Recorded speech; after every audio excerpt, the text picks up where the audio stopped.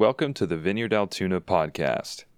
If you have any questions or just want more information, you can visit our website at vineyardaltoona.org or any of our social media platforms at Vineyard Altoona.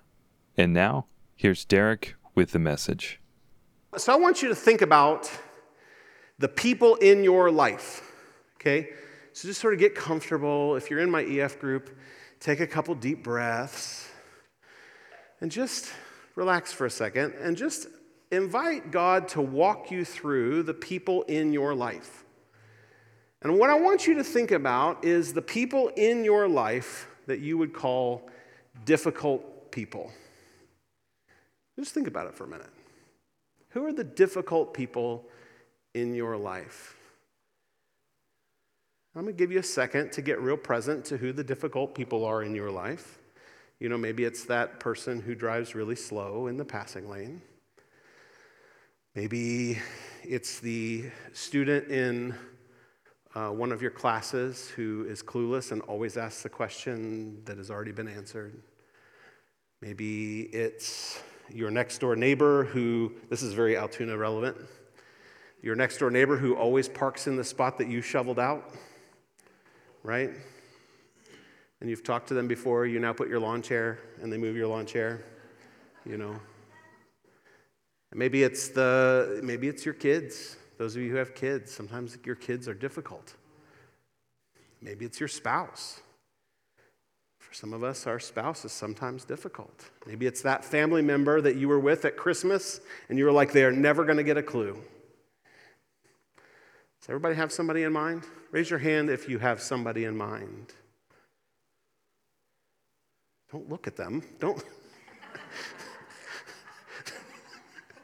You're not supposed to out them that way. Everybody has difficult people.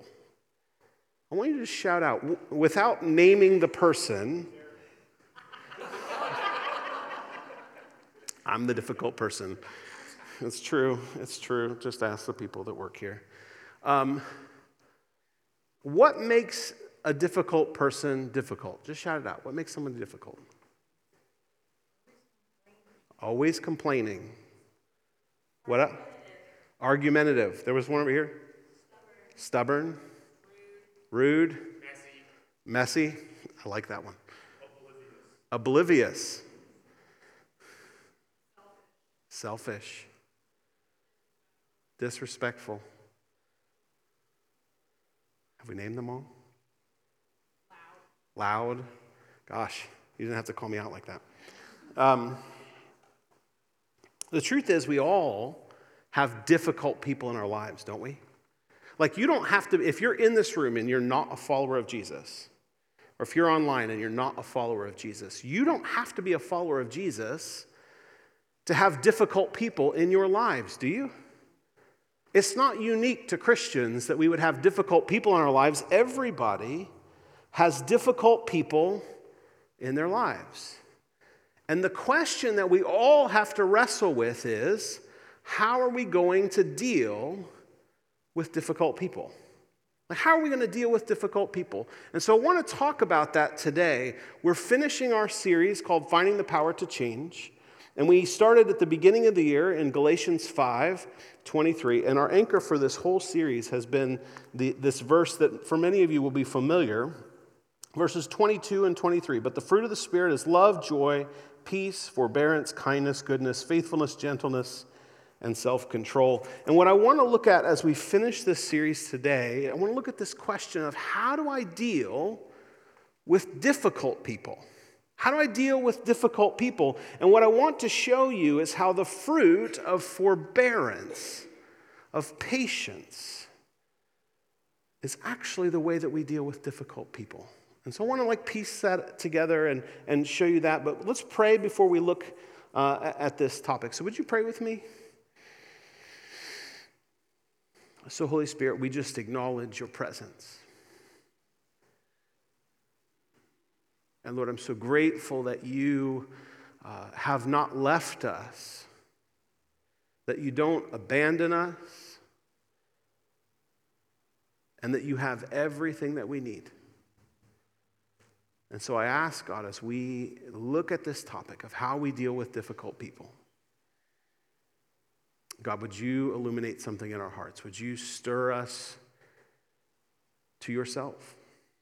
And would you fill us with your Spirit? God, I pray that the words that I speak would be life-giving, and that they would be everything that you intend and nothing that you don't. So come, Holy Spirit, have your way in Jesus' name. Amen. Amen. So I've said this over and over and over again, but I'm very resistant to just pulling verses out of context, like fortune cookie Christianity, like let's just pull a verse and decide we like it without any sort of context. So I'm going to read this to you. If you've been here every week of this series, you're going to be like, I know this by heart. So follow along. Beginning of verse 16. So I say, walk by the Spirit, and you will not gratify the desires of the flesh. For the flesh desires what is contrary to the Spirit, and the Spirit what is contrary to the flesh. They are in conflict with each other, so that you are not to do whatever you want. But if you are led by the Spirit, you are not under the law. The acts of the flesh are obvious: sexual immorality, impurity, debauchery, idolatry, and witchcraft, hatred, discord, jealousy, fits of rage, selfish ambition, dissensions, factions, and envy, drunkenness, orgies, and the like. I warn you, as I did before, that those who live like this will not inherit the kingdom of God. But the fruit of the Spirit is love, joy, peace, forbearance, kindness, goodness, faithfulness, gentleness, and self-control. Against such things there is no law.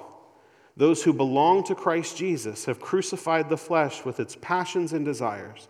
Since we live by the Spirit, let us keep in step with the Spirit. Let us not become conceited, provoking and envying each other. I've said this before in this series, that these things that Paul talks about are not sort of like, you don't have to have Christian goggles to see them. That a lot of times people recognize the negative things that he talks about as negative. People don't like haters, right?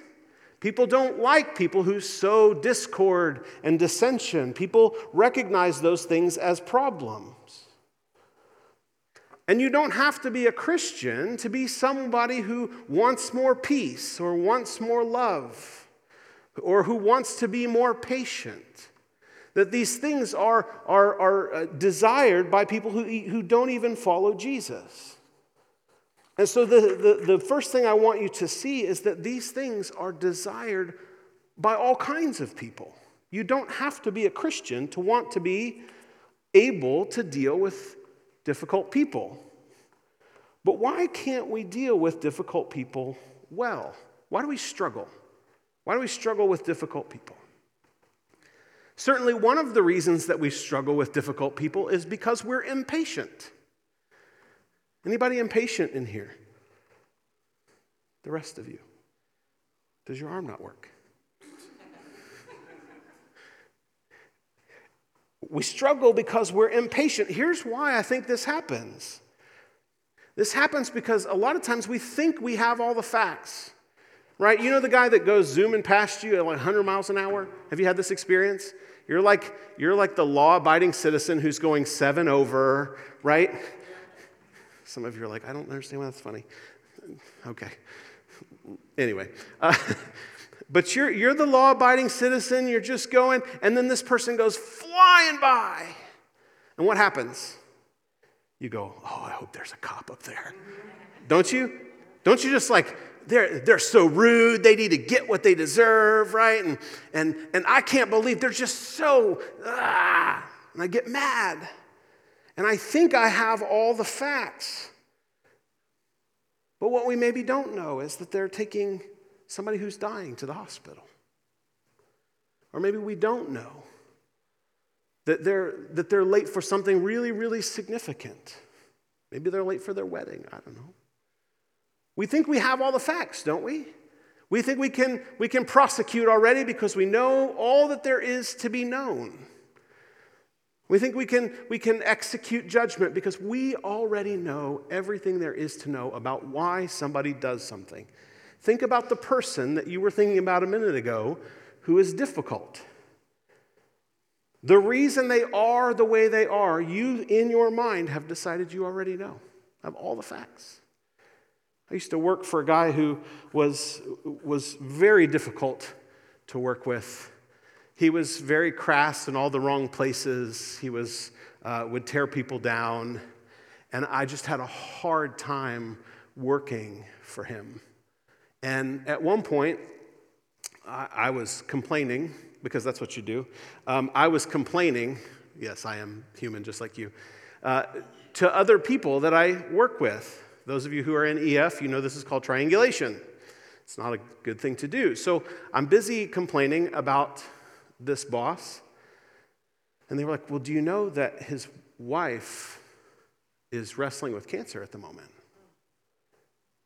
And I was like, no, I didn't really know that. I just thought he was inconsiderate. I thought he was being a jerk just because that's who he is. We think we have all the answers. We think we have all the information, and it makes us impatient, right? Like, why do we need to wait any longer? Another reason that I think we tend to be impatient is because what we want is justice right now for everyone except us, don't we? Don't you want justice for everybody else who bothers you, but you want mercy for yourself? Isn't that what you want? Like you want the person who goes sailing by you on the highway, you want them to get the ticket, right? Because how dare they? But when you go sailing by everyone else on the highway, you're like, it's a good reason. Give me mercy. I'm in a hurry to the hospital. I'm in a hurry to this. I'm in a hurry to that.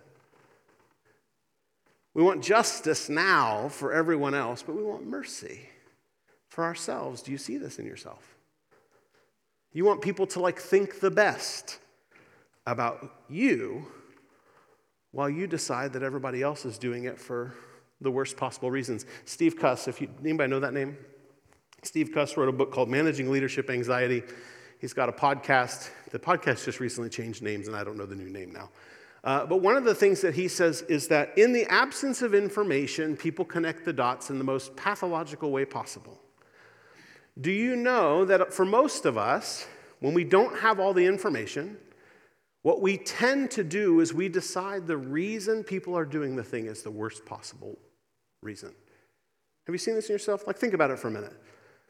If somebody does something that bothers you, somebody parks in front of your house in the spot you shoveled and they move your car, or not your car, they moved your car, your chair, right? They move your lawn chair and they park in the spot that you've shoveled out.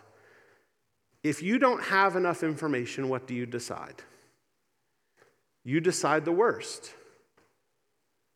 This is what most people do. We make the most pathological connection.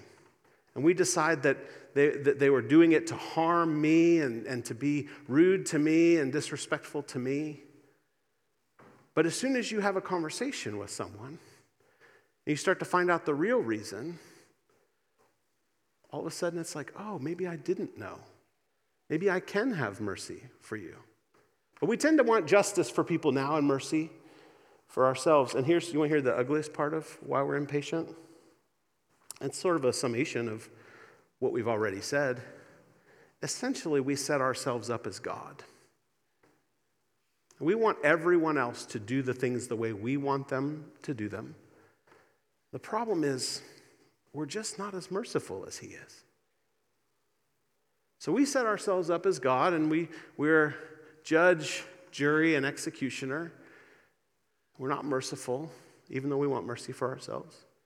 Have you seen this in your life? This is the way I operate a lot of times. It's the way most people operate. We just set ourselves up as God. Now, we recognize that we want to be more patient. Most of us are especially if you have kids. Have any of you have kids and you had young kids and you also wanted a clean house at the same time? Have you done that? Have you tried this one? I was a parent to little kids, and I wanted a clean house. And it made me so angry when the house wasn't clean, because my kids seemed to disrespect all of the rules of the house, right? Like the toys stay in this room, And if you have young kids and able to keep the toys in the right room, it doesn't work. It made me so angry because, in essence, I want what I want right now. I set myself up as God, and I'm not near as merciful as He is. So I recognize that as a problem, right? There are a number of us, if you have kids, if you were honest with yourself, you would say, there were times, and there have been times, and maybe there continue to be times when I parent my kids in a way that I'm embarrassed by. Anybody ever lose their patience at their kids? And you just hope it didn't do too much damage? And you're really hoping they don't grow up with like traumatic wounds to their soul? You also don't want anybody else to know about it because we lost our cool? I mean, maybe it's not just kids, right? Like, have you ever done this to a friend? Have you ever been a friend in such a way that you were embarrassed by it? Maybe you lost your cool, said things that you regret, sort of walking on eggshells the rest of the time that you're friends, hoping that maybe someday it'll be okay, hoping they don't tell everybody that this is how you act whenever you get stressed out. I think most of us would want to be more patient. If I haven't described you, there's probably places where you want to be more patient, and we try to become patient in all kinds of ways, don't we? One of the ways that we try to become patient is we try to deny the things that we want or need. Have you ever done this? Like when you lose something or something is taken from you, you just go, well, I didn't really want it anyway. Have you ever done that? Really wanted that job. I was looking forward to it. Man, I wanted that job so bad. I could taste it. I knew I was going to get that job, and then I didn't get the job. And to console myself, I say, I didn't really want it anyway. Have you ever done that? Have you met people like this? And all they do is they just give away their personhood. They say, I didn't want that actually. I didn't have a need. I didn't have a want. It's actually akin, if you're familiar with sort of global faiths, it's very familiar to, or akin to Buddhism, which is to suppress or reject all desire, all longing that you have. If you go back around the time of Jesus, there's this thing called Stoicism. You know, if you have done any study of Marcus Aurelius, some of these guys, watch it on Netflix. It's very fascinating. But this idea that desires, wants, and needs should be suppressed entirely. And if you can get out of needs or wants or desires, then you will be less affected by those things. This is not Christianity. This is actually something else. Because what you're saying is, the parts of me that have needs, that have wants, that have longings, that have desires, are not good parts. They're parts I should suppress. Christianity says you offer those things to Jesus and allow Him to shape them. You don't cut out parts of yourself. This is one of the ways that we try to become patient. One of the other ways we try to become patient is we create distance from people that bother us. Have you done this? We create distance, right? It's like, if I can just get far enough away from you, I won't be bothered by you, and therefore I will look more patient. Right? Because if I get too close to you, I'm going to get stressed out and say something that I'll regret. And so I just create distance. Some of you are like, oh yeah, I do that. It's very common. We create distance from the person that stresses us out, and so we can look like we're patient. Or a third one, sometimes we just cut people off. This is social media way of being patient, right? I can't handle that kind of negativity anymore. Cut you off. Have you seen this? Have you done this? This is the way social media tells you to become more patient. The people that bother you, the people that say things that irritate you, that act in ways that you can't stand, you should just cut them off. Here's the problem with all three of those possibilities. All three of those possibilities require you in some way to manipulate circumstances so as to appear peaceful and patient without becoming it. if you change your circumstances, if everything in your world requires the circumstances to be just right in order for you to be patient, the problem is not your circumstances, the problem is inside. Do you recognize this? I say this out of love because it's all of us. Because what most of us do, and if it's not just patience, it could be any number of things, right? I would just have peace if all the circumstances were just right. I could be a more loving person if all the people were lovable. Right? I would have more joy if everything out here was happy. I mean, I could go on, right? I could have more self-control if there was no temptation outside here. I could be more gentle if there was no reason I needed to get angry. Do you see this? If everything in your ability to be patient is dependent on your circumstances being right, the problem is not out here, the problem is inside. That's actually where the problem lies. This is why it's so hard for us to figure out how to be patient people on our own. And can I just say, avoiding conflict is not patience. It's not patience to just decide you're not going to address any areas of conflict. It looks like patience. It just doesn't work like patience. So all these things fail to make us actually patient people, because being actually patient people means being able to stay present with someone that bothers us without losing our patience. All these other things change your circumstances so that there's never anything that bothers you, and then it looks like patience. But actual patience, dealing with difficult people, requires something inside of your soul to be different in such a way that you can be present with people who are difficult and not lose your patience. That's a hard thing to do. Have you tried? That's a real hard thing to do. Without just sort of deciding I didn't want the room to be clean whenever my 3-year-old was making a mess. Or without cutting all the people out that bother me. It's really hard to do that. The Bible offers us something different.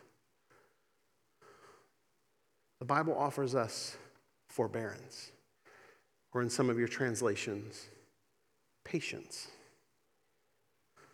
The word means, the word is descriptive in Greek of the kind of person who is able to avenge him or herself but chooses not to. In other words, long-suffering, forbearance, patience means you could act to avenge yourself, and you make a choice not to. That's hard to do. That's real hard to do. It's different than endurance, which is putting up with difficult things or difficult circumstances. Long-suffering, suffering long, forbearance, patience is what you do with people. It's how you stay present to people. Contrary to the Stoic way of denying that you have desires or needs, long-suffering, patience, forbearance is being very keenly in touch with what it costs you to stay connected. It's not denying the things that it costs and pretending like I don't actually need them. It's not me pretending like I don't actually want the room to be clean when my 3-year-old throws stuff all over the floor. It's actually being really present to the fact that I do want that to be clean. And there's a cost to me being patient. When you think about that person that's difficult in your life, are you keenly aware of the cost that you pay to stay connected to that person? Are you intensely aware of what it costs you? Or do you in some way try to distance yourself from that? Patience is being keenly aware of what it costs. Because the aim of long-suffering, the aim of patience is relationship.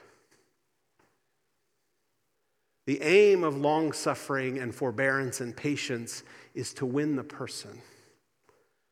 It's relationship. The reason I, to the best of my ability, didn't lose my mind when my kids were 3 and 1 and making messes, the reason I chose to bear the cost of the house not looking like it should is because what I wanted was to win my kids. What I wanted was relationship.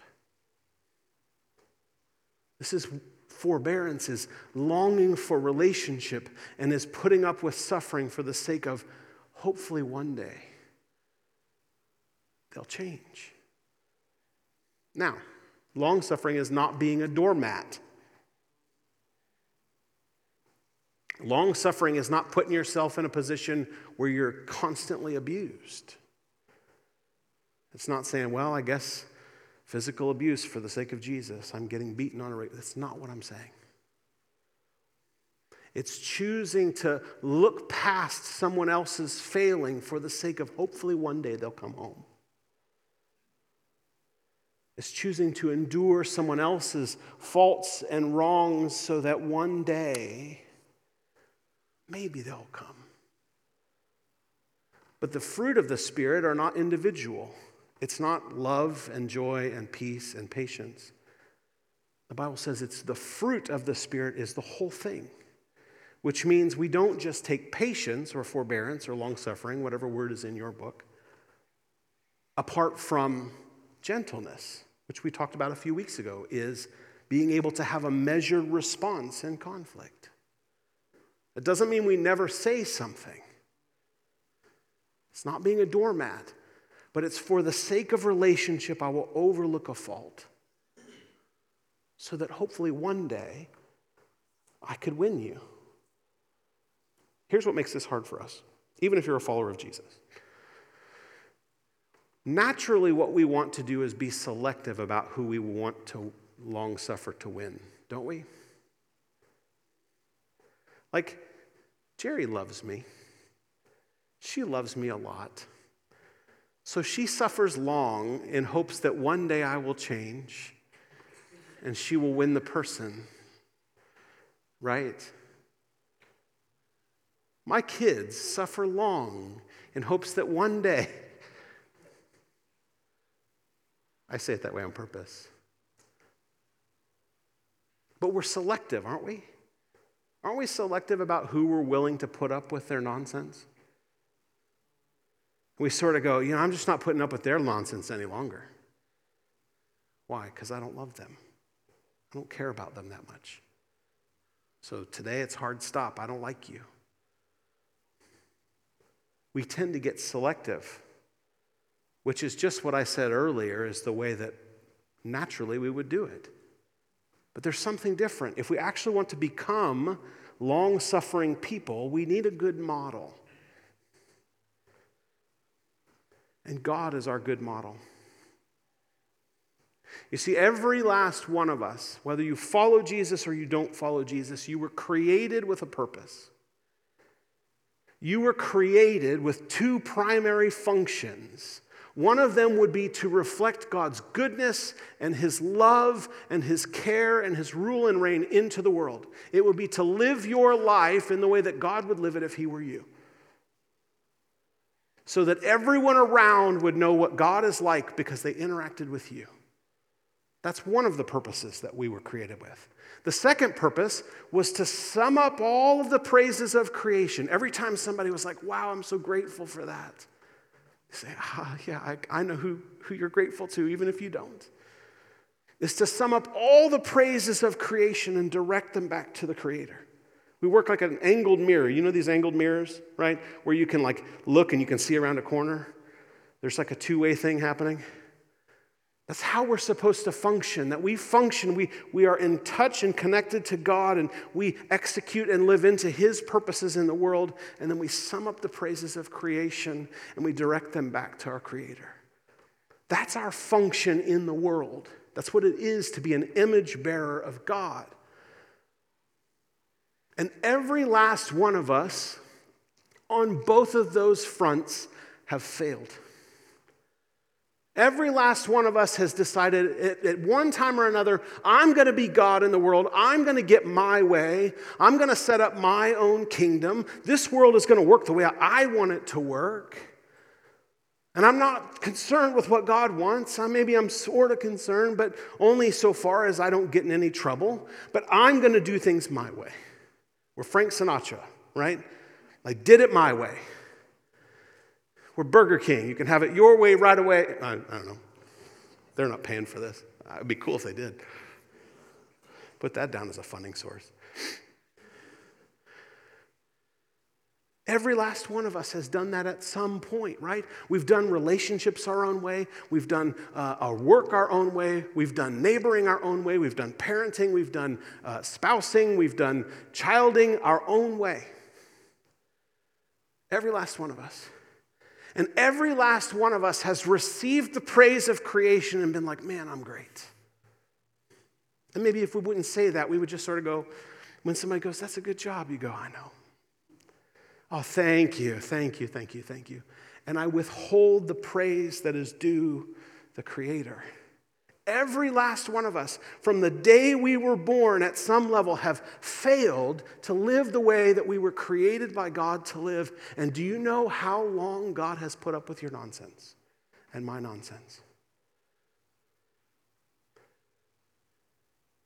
Every single day. If you've ever pressed into confession as a regular practice, God, I have fallen short of your glory. I have fallen short of living the way you've designed me to live.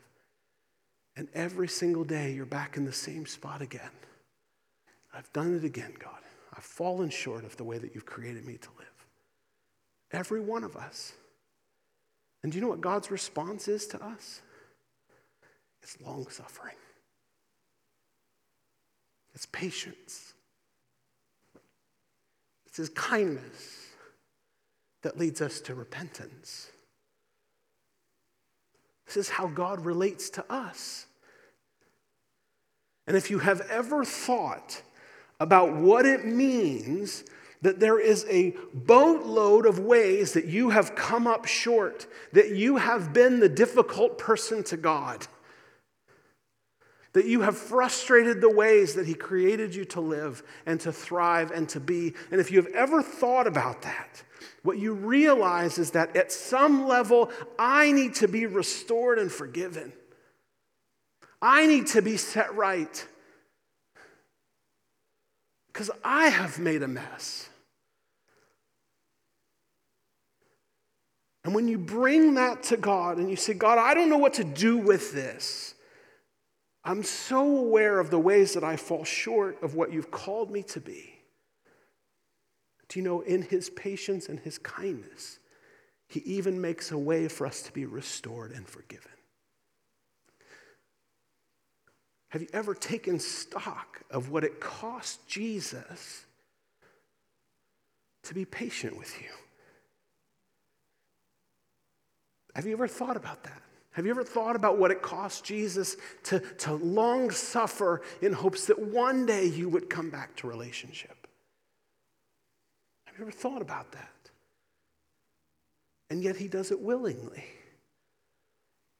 And if you can hold all of that and you have received the gift of the forgiveness and the restoration that Jesus offers for this boatload of mess that you have made and that I have made, all of a sudden you start to know what long-suffering is. And he restores you to relationship with your Father. But it gets better than that. It's not just that you get forgiven and restored. He says, I will put my Spirit in you. And what will blossom out is long-suffering. It will come out of the awareness that you have that it has cost everything for God to pursue relationship with you. And then you can sit with someone who is difficult, and you can offer them patience. You don't have to run away. You don't have to pretend like there wasn't something taken from you or there wasn't a cost for you to be patient with them.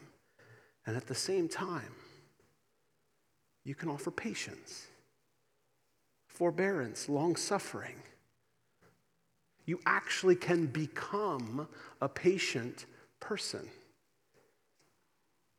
That it doesn't matter what the circumstances are. You can actually be patient with people. But it gets better than that. If you've ever done this and you've prayed for patience, the Spirit of God leads you into places where you can exercise it. Because it's like a muscle. The more you exercise patience, the more patience you have on tap.